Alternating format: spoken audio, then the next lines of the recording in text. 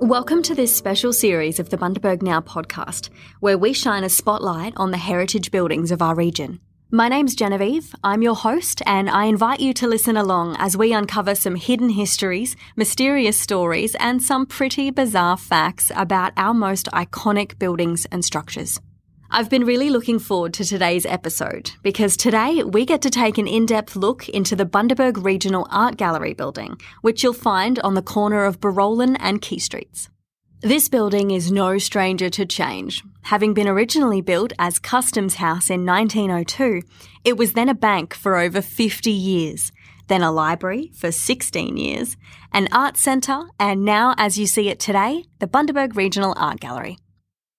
Adele Bennett from Bundaberg Now got a little insight into the quirks of this historically listed building by speaking with two council staff members who have their own special connection to the building. While she's now part of the Parks team, Rowana O'Neill worked in the building for 15 years. And Chris Spence spent 10 years working in the building before starting as coordinator at the Bundaberg and District Historical Museum. They share their knowledge on the building's history, as well as some of the spookier encounters of the staff, arts and gallery guests over the years. I'm here with Rowana O'Neill and Chris Spence, who both spent time working in 1 Barolin Street early on in the art gallery days. Welcome to the podcast. Thank you so much. We're excited to be here. So, Rowana, can you tell me a bit about your time here and a bit about what the building means to you? I started here as Public Programs Officer, which was a new position the gallery started. So it was running all the educational programs for school groups and community groups. So that was fantastic for me because I was able to create programs which bridged the artworks and people's understanding of what the exhibitions were when they came through to see them.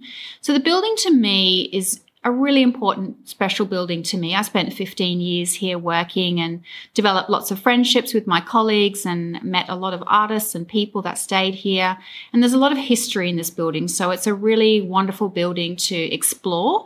It has so many different aspects to it, so I've really enjoyed my time here. Great. And Chris, while you were here as part of your role, you were doing open house tours, delving into that history a bit. Can you tell me a little bit about that? Well, that was an exciting time because the gallery was opened up for tours. People did not see behind the scenes. So on those tour days, we'd open the artist in residence, as usually didn't have an artist in there at the time. People saw into the two kitchens, behind the scenes, things that people didn't realise was actually going on in a gallery. A lot of people come into the gallery and they just look around. They appreciate what is on the wall and everything in the exhibitions. But the one thing was that with it, everybody could come in. We did a bit of a talk on what was on exhibition and then came up and they saw behind the scenes and they saw that it wasn't just, overnight that artworks just happened to appear. You know, there were no special ferries that came and did things. There was a lot that went on behind the scenes. So that was a very important time for people to learn actually what was going on in the building. It wasn't just a building sitting there that housed artworks. Great. And before it was an art gallery, it had a few iterations of life as different things. Can you tell me a bit about all the different uses it's had throughout its history? It started off as the Customs House. The original Customs House was just a small timber building that was down Targo Street. Then as more and more trade came to Bundaberg, of course, you needed a larger Customs House. So the building was built as the Customs House.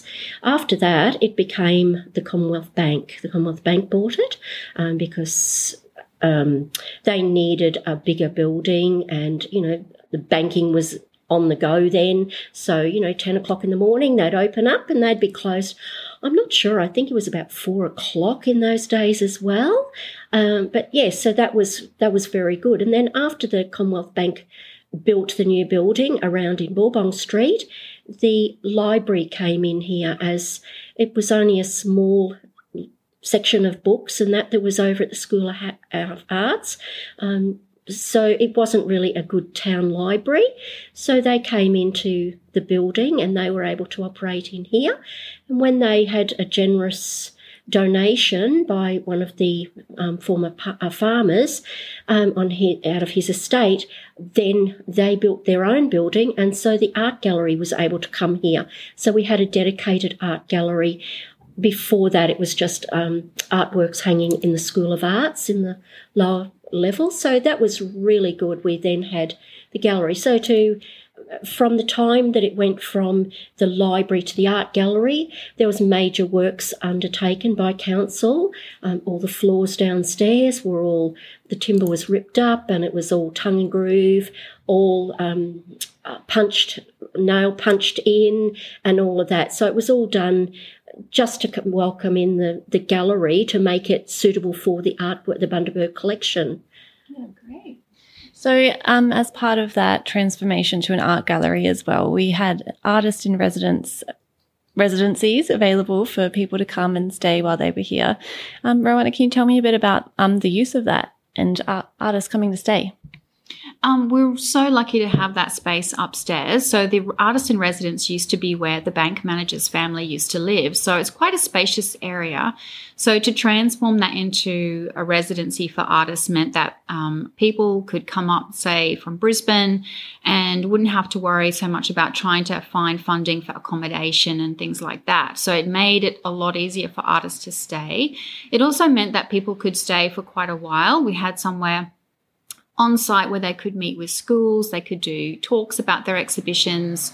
So it really gave us that flexibility, and it meant that people could really sometimes even create a body of work when they were here.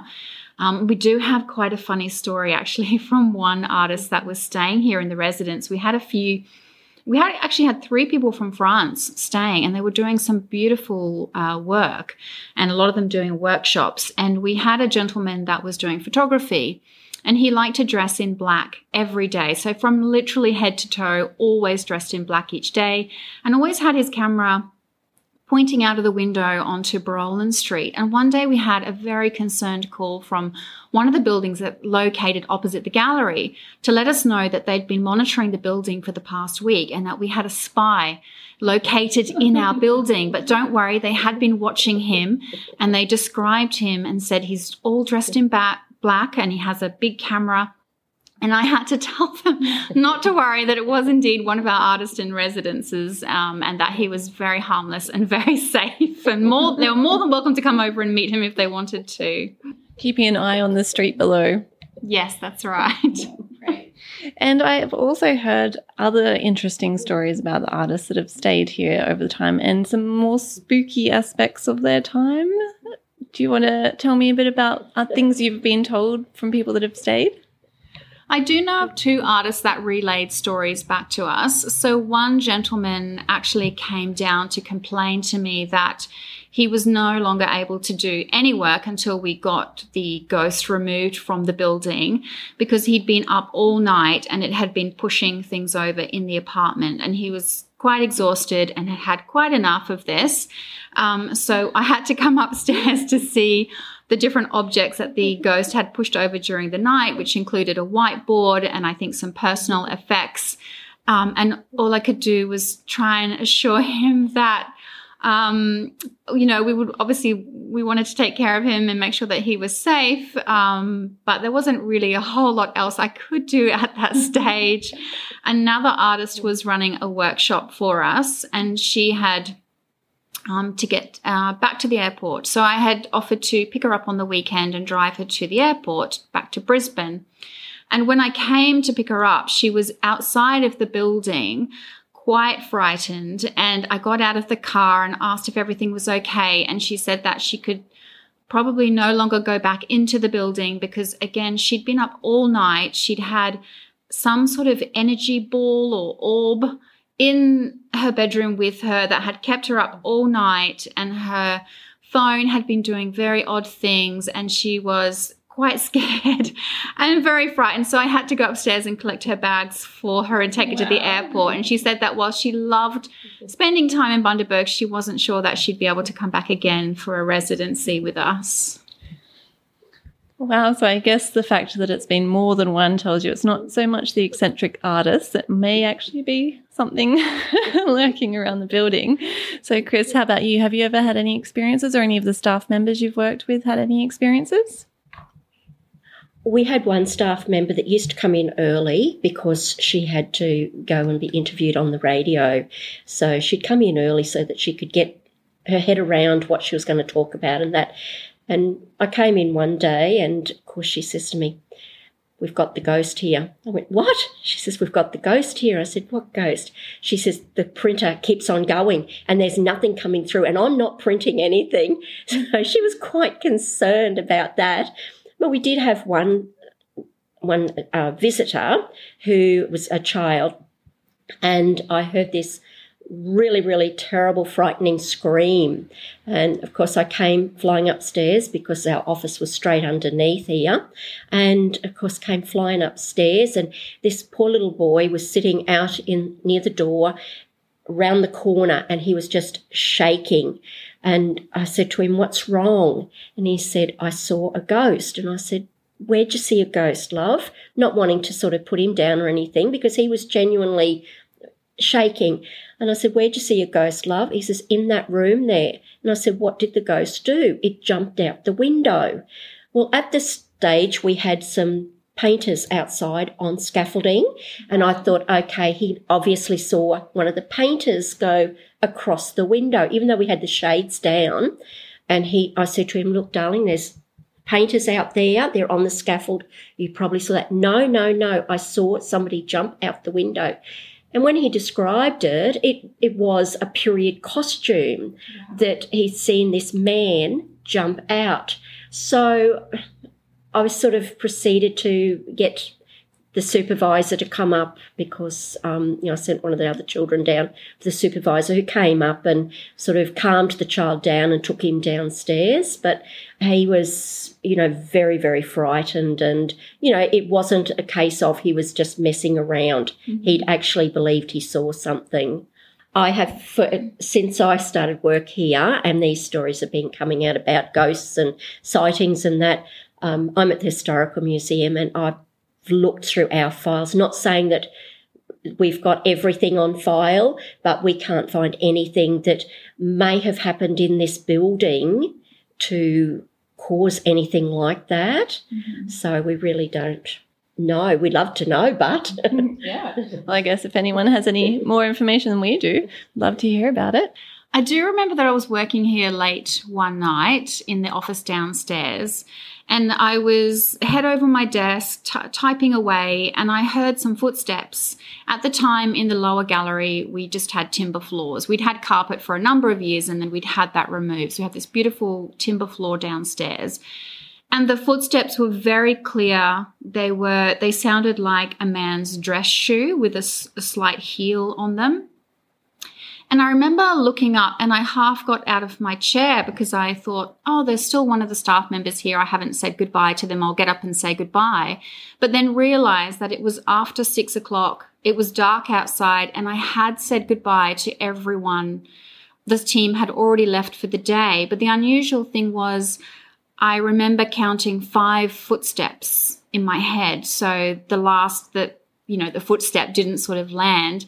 And so on hearing that, I shut the office door and packed up all my things and left quite soon after that. But we have had a lot of people that have come to the gallery as visitors or here for meetings.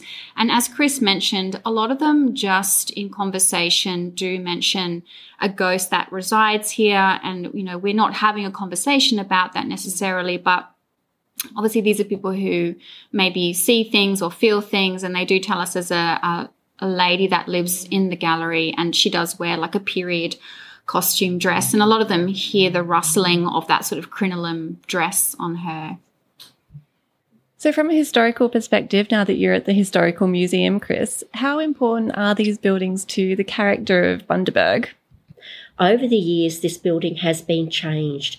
As it's been repurposed, it has been the facade has been changed to cater for that. In the early days, there was not what we call the access studio out the back. That was wasn't covered in. That's an access studio. We've also got storerooms and everything like that out there. So, it has been repurposed for the things. And a lot of times, while changing the outside look and the look inside, they've tried to stay with it as much as possible. Like the vaults downstairs, they were a thing left over from the bank. One of the large vault is actually the collections storage. The other vault, the door was taken off because it's now an exhibition space. So, they are part of this building. It's part of the history. So it's really good that has been left as it is, because it does show it's very significant. It shows what this building has gone through. Like even with the bank, you had the tellers in there. As you came in, you faced this massive bench, which was the tellers behind it. And then when the library came, that was all taken out. That was changed. So you had different sections, like a children's section, etc., like you've got over at the library now. So, each change, it's been modified, but still keeping as much as possible. And, fair enough, with heritage listed buildings, you have to, if you're doing renovations or anything like that, you have to renovate with like-minded material, which it's getting harder and harder these days to get things, that you can. Like if it's cedar, you're supposed to do it with cedar. This building, it fits right into a certain era and it fits in with that. So I think, if we can keep as much as possible, people are going to come and see it. Yeah. People will come because they don't want to see the modern. They want to see the architecture of the past. Great. And now that we're no longer doing open tours like we might have in the past, can people come down to the Historical Museum and find out a bit more about Bundaberg's history down there? Definitely. We're open 7 days a week, so that's no worries at all. And we do focus on Bundaberg's history. Perfect. Well, thank you both so much for joining us today. It was lovely to have a chat. Thank you. Thanks for listening to that snapshot of the history of our art gallery building. Tune in again next month when we hear about another of Bundaberg's heritage buildings and structures.